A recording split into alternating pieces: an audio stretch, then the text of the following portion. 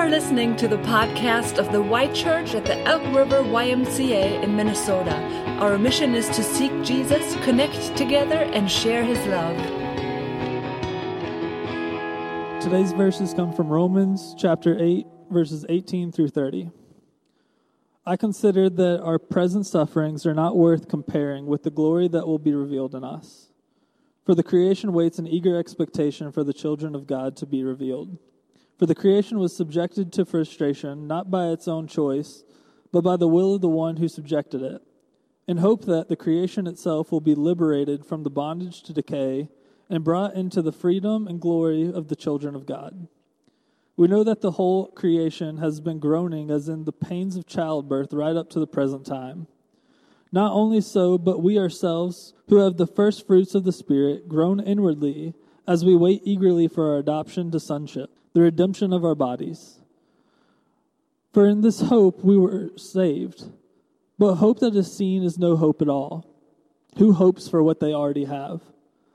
But if we hope for what we do not yet have, we wait for it patiently.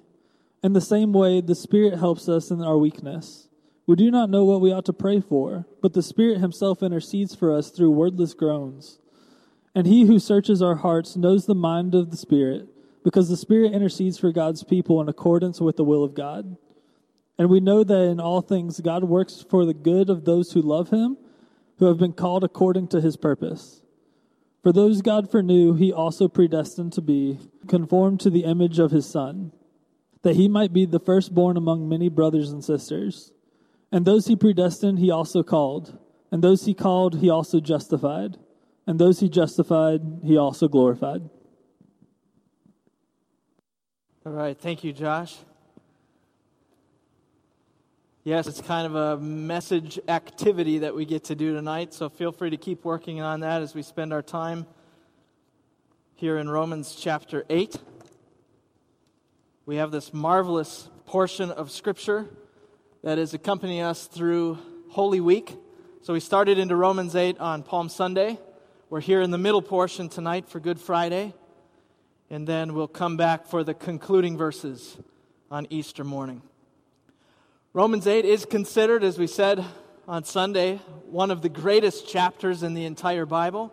And it's because it so simply and majestically says the difference that Jesus makes in our life, both now and forever. Because of the cross, because of what Jesus has done for us, Paul is saying, these things are true.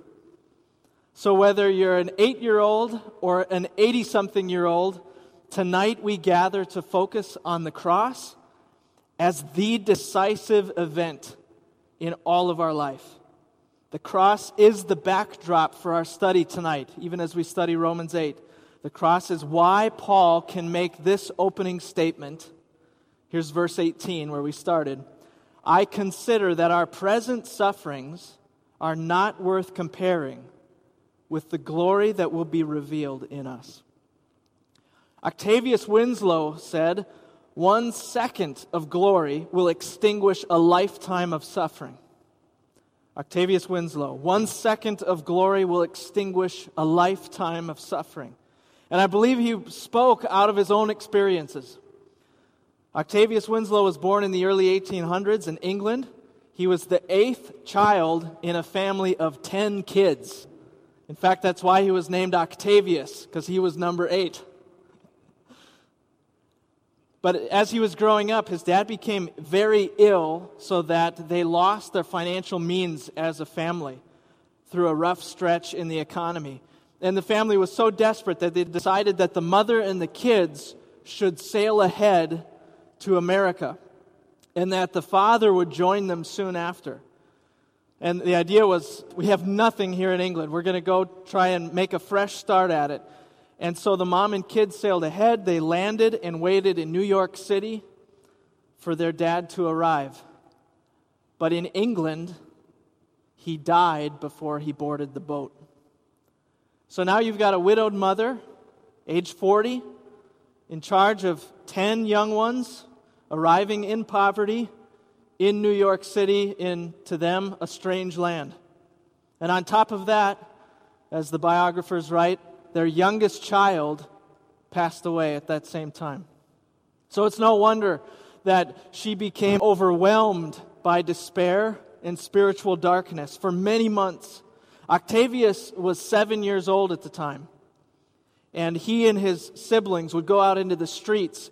They would try to sell or find any job that they could. They'd sell matches, newspapers, whatever they could find to make enough money to put food on the table. But one thing was true for this family, and that was that they knew their life was in Jesus' hands. In fact, when Octavius grew up, he wrote about his mother, about their experiences, and it's called In Jesus' Hands. And every evening, their mother would gather them around, and they would spend time reading Scripture, and they would pray. And I would just guess that somewhere in that nightly tradition as a family, they would have read Romans 8. I consider that our present sufferings are not worth comparing with the glory that will be revealed in us. And I'd like to invite you to think for a moment to yourself, what are my present sufferings? What are the things for you that are hard right now? The things that aren't going right? Maybe the pains or wounds of the past that you carry with you. What are your present sufferings? Either of the self-inflicted kind or the things that can hit you blindside that you have no control over in life. What are the things that loom over you right now like a dark cloud hanging in the sky that is there even when you wake up and it is a sunny, bright spring morning? And these are the things that I'd like you to write down as you feel led to on that little Post-it note, that note card. I'd like you to just jot down throughout the message, or maybe it's in the song that we'll sing later, what are my present sufferings? And then when you're ready, when you finish that, you're going to take that thumbtack in the shape of a heart and you're going to pin it to the cross. If you have younger ones at your table, you may need to give them a hand too as you press that pin in to the cross. It is because of the cross that we can know that our present sufferings will one day give way to the glory that is ours in Christ. 1 second of glory will extinguish a lifetime of suffering. And yet for now, here we are in the in-between. We're in these days that are marked by present sufferings. And we're waiting and longing for the day when they'll finally be extinguished. And as Paul proceeds in his letter, you're going to see him describe this waiting and longing with the word groaning. And I want to show you tonight the 3 different aspects of groaning that he describes, starting with the groaning of creation. Verse 19. For the creation waits in eager expectation for the children of God to be revealed. And when it says there, eager expectation, in the Greek what that literally is saying is, it's the picture of someone craning their neck to see something coming, something exciting that you're looking forward to. The Phillips paraphrase captures this wonderfully, and it says, the whole creation is on tiptoe. And what we sometimes forget is that our fall into sin did not just affect us and our relationship with God, but it mangled the whole design of creation. There is not just a personal significance to sin, but a cosmic significance as sin enters the world. And we see this when we go back to Genesis chapter 3, and we see God speaking with Adam and Eve there. And he says in verse 17, "Cursed is the ground because of you. Through painful toil you will eat food from it all the days of your life. It will produce thorns and thistles for you." Paraphrase, it won't work right anymore. I was listening to an interview just a few days ago with a director from FEMA. We hear FEMA all the time, but I forgot what it actually stands for. It stands for Federal Emergency Management Agency. And this director with FEMA was basically saying that they can't even really keep up with the disasters that occur across the land. Forest fires, floods, mudslides, tornadoes, hurricanes, drought. They go from one season to the next, and the next disaster is already waiting. We see that the whole created order has fallen under the curse of sin. And so, in a sense, we picture the mountains and the fields and the oceans and the trees are all longing for the day when these present sufferings will give way to glory. That's why Philip says, all creation is on tiptoe. And we get a glimpse of what it may look like someday in Isaiah chapter 11. And I want to share with you this wonderful imagery of the animal kingdom. The wolf will live with the lamb. The leopard will lie down with the goat. The calf and the lion and the yearling together, and a little child will lead them. The cow will feed with the bear. Their young will lie down together, and the lion will eat straw like the ox. And here's why we know this is a picture of the future. For the earth will be filled with the knowledge of the Lord as the waters cover the sea. And how about we go to the end of the story? Revelation 21 is describing this in the creation of the new heavens and the new earth. And Revelation 22 says, Then the angel showed me the river of the water of life. And on each side of the river stood the tree of life, bearing 12 crops of fruit, yielding its fruit every month. There's no FEMA in heaven one day. And the leaves of the tree are for the healing of the nations. And then verse 3, no longer will there be any curse. And we catch this key word, right, from Genesis chapter 3. The curse in Revelation 22 is gone. And yet here we are in the meantime, all creation is waiting. Paul says then later in Romans in our passage, we know that the whole creation has been groaning as in the pains of childbirth right up to the present time. And on Easter Sunday, we're going to sing that song. So when we gather again on Easter, we're going to sing that song, Is All Creation Groaning? And then we'll all respond, It is. Is the new creation coming? It is. We'll sing that together. It comes from Romans 8, and that's the first mention of groaning in our passage. The second one is our own groaning, and we see Paul make the connection for us in verse 23. He says, not only so, not just creation, but we ourselves, who have the first fruits of the Spirit, groan inwardly as we wait eagerly for our adoption to sonship, the redemption of our bodies. How many of you know that your body is a fragile thing? Sooner or later, right?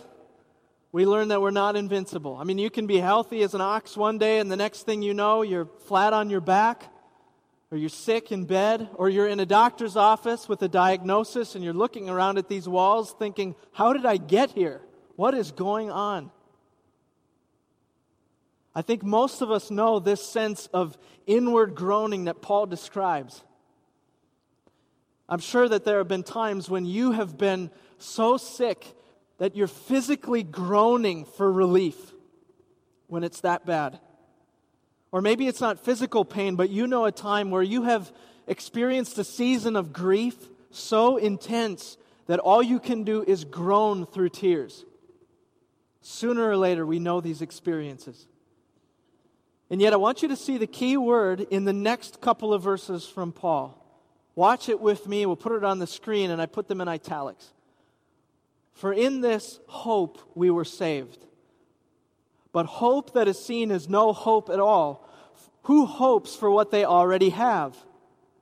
But if we hope for what we do not yet have, we wait for it patiently. And the key word, of course, is hope. 5 times. Even in our groaning, perhaps especially in our groaning, we have hope. That is the power of the cross over our present sufferings. I was visiting a man from church this week who is facing an incurable progressive illness. And we spent time this week in his living room talking about all kinds of things, including what he's discovering in God's Word and the ways that he's growing and learning even as his physical body is declining. And we sat there, and I'm across the room with my face mask on, and we're sitting there, and the sunlight is just streaming in. One of those days this week, filling the room, and my eye catches the inscription on a large framed picture that's on the wall next to him. And here's what it says. "This is the day the Lord has made. Let us rejoice and be glad in it." Psalm 118. And it was like it was there on the wall as a declaration that this is a couple who lives in this house who knows and trusts the Lord. They have hope for what they do not yet have. They have a confident expectation that their present suffering is not the final word. And so, as Paul says, we wait for it patiently. Creation's groaning, we are groaning, and lastly, we come to the Spirit's groaning. Remember, I shared on Palm Sunday that the Holy Spirit is mentioned 19 times in Romans chapter 8. And specifically, the focus is on what the Holy Spirit does in the life of the believer. So if you have given your life to Christ and you believe in what He has done for you on the cross, then God gives you the gift of the Holy Spirit. The Spirit indwells every believer. And I want you to listen to just one of the ways that He is at work in our life. Verse 26. "In the same way, the Spirit helps us in our weakness. We do not know what we ought to pray for, but the Spirit Himself intercedes for us through wordless groans." Have you ever known the feeling of wanting to pray but not knowing how to pray or how to find the right words? Maybe a certain situation arises, a present suffering that is so complex or so confusing or so heartbreaking that you don't even know how to pray about it. You don't know what words to use, what direction to pray, or how to even open your mouth and speak before the Lord. And this passage is saying to you in that moment, yes. And so the Holy Spirit is praying for you through wordless groans. That means groans that human words cannot even express. So if you don't know how to pray or what to pray, even if you think you do know what to pray, the Holy Spirit, it says, is in our hearts, voicing prayers on our behalf. Isn't that mind-boggling to think about? I think I've spent most of my life without ever really giving a conscious thought to that is something that the Lord is doing for me.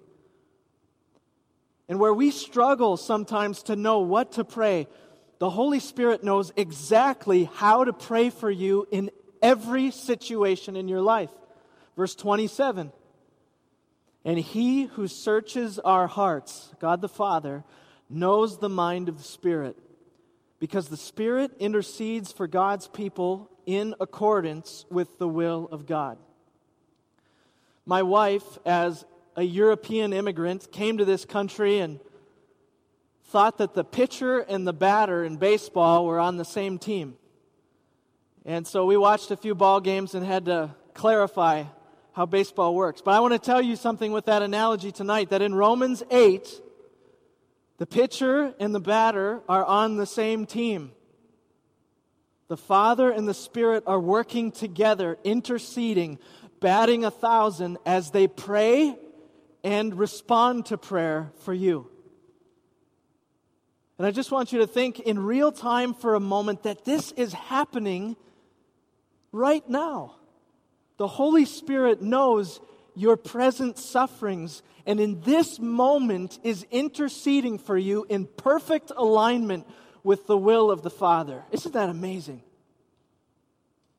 This is what the cross does. This is why we can pin our present sufferings to the cross, and we can say, yes, this is painful, I'm waiting, but it doesn't even compare with the glory that will be revealed one day in my life because of Christ. And it's this perspective that brings us to our final verse for the evening, Romans 8:28, encapsulating all that has been said before it. "And we know that in all things God works for the good of those who love Him, who have been called according to His purpose.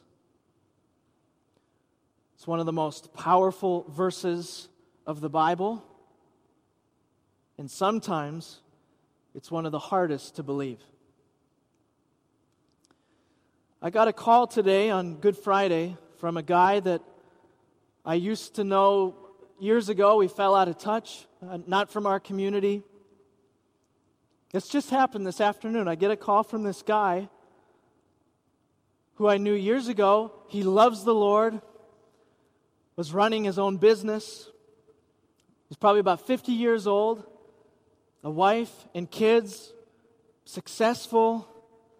But today he called me, and I don't know how to describe it to you other than that I was hearing the voice of someone who is broken, like a leaf trembling in the wind. All the energy, all the life, the fervor was gone from his voice. And he didn't tell me right away what was going on. I asked a few questions, and eventually he said his wife had left him. He'd lost his business, and he'd attempted to take his own life. That's just fresh in my memory. We talked and we prayed, and he's trying to hold on, this guy is. And he's telling me he's leaning on the Lord now in ways that he doesn't even know how. And the whole time we're having this conversation, I'm doing sermon prep, and my Bible is there, open to Romans 8. So we're talking, and I said, before we pray, can I just read a couple things that are right here on my desk?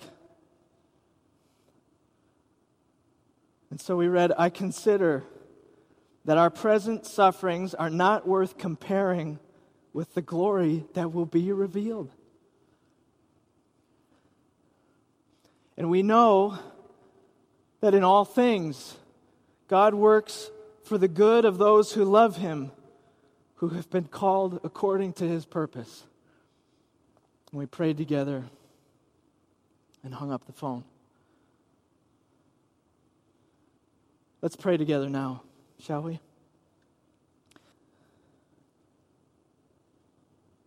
Heavenly Father, we end a sermon in your word, with your word. These beautiful, precious words from Romans 8. And we thank you, Lord, that you bear our sin for once and for all on the cross, that you gave your life for us. We thank you, Lord, that our present sufferings are but a light and momentary affliction compared to what you are preparing for us in glory.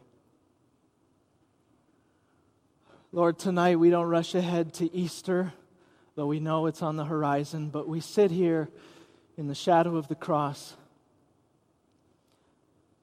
saying thank you for our forgiveness. Thank you for the hope of glory and for the coming redemption of these broken bodies. And Lord, as we wait,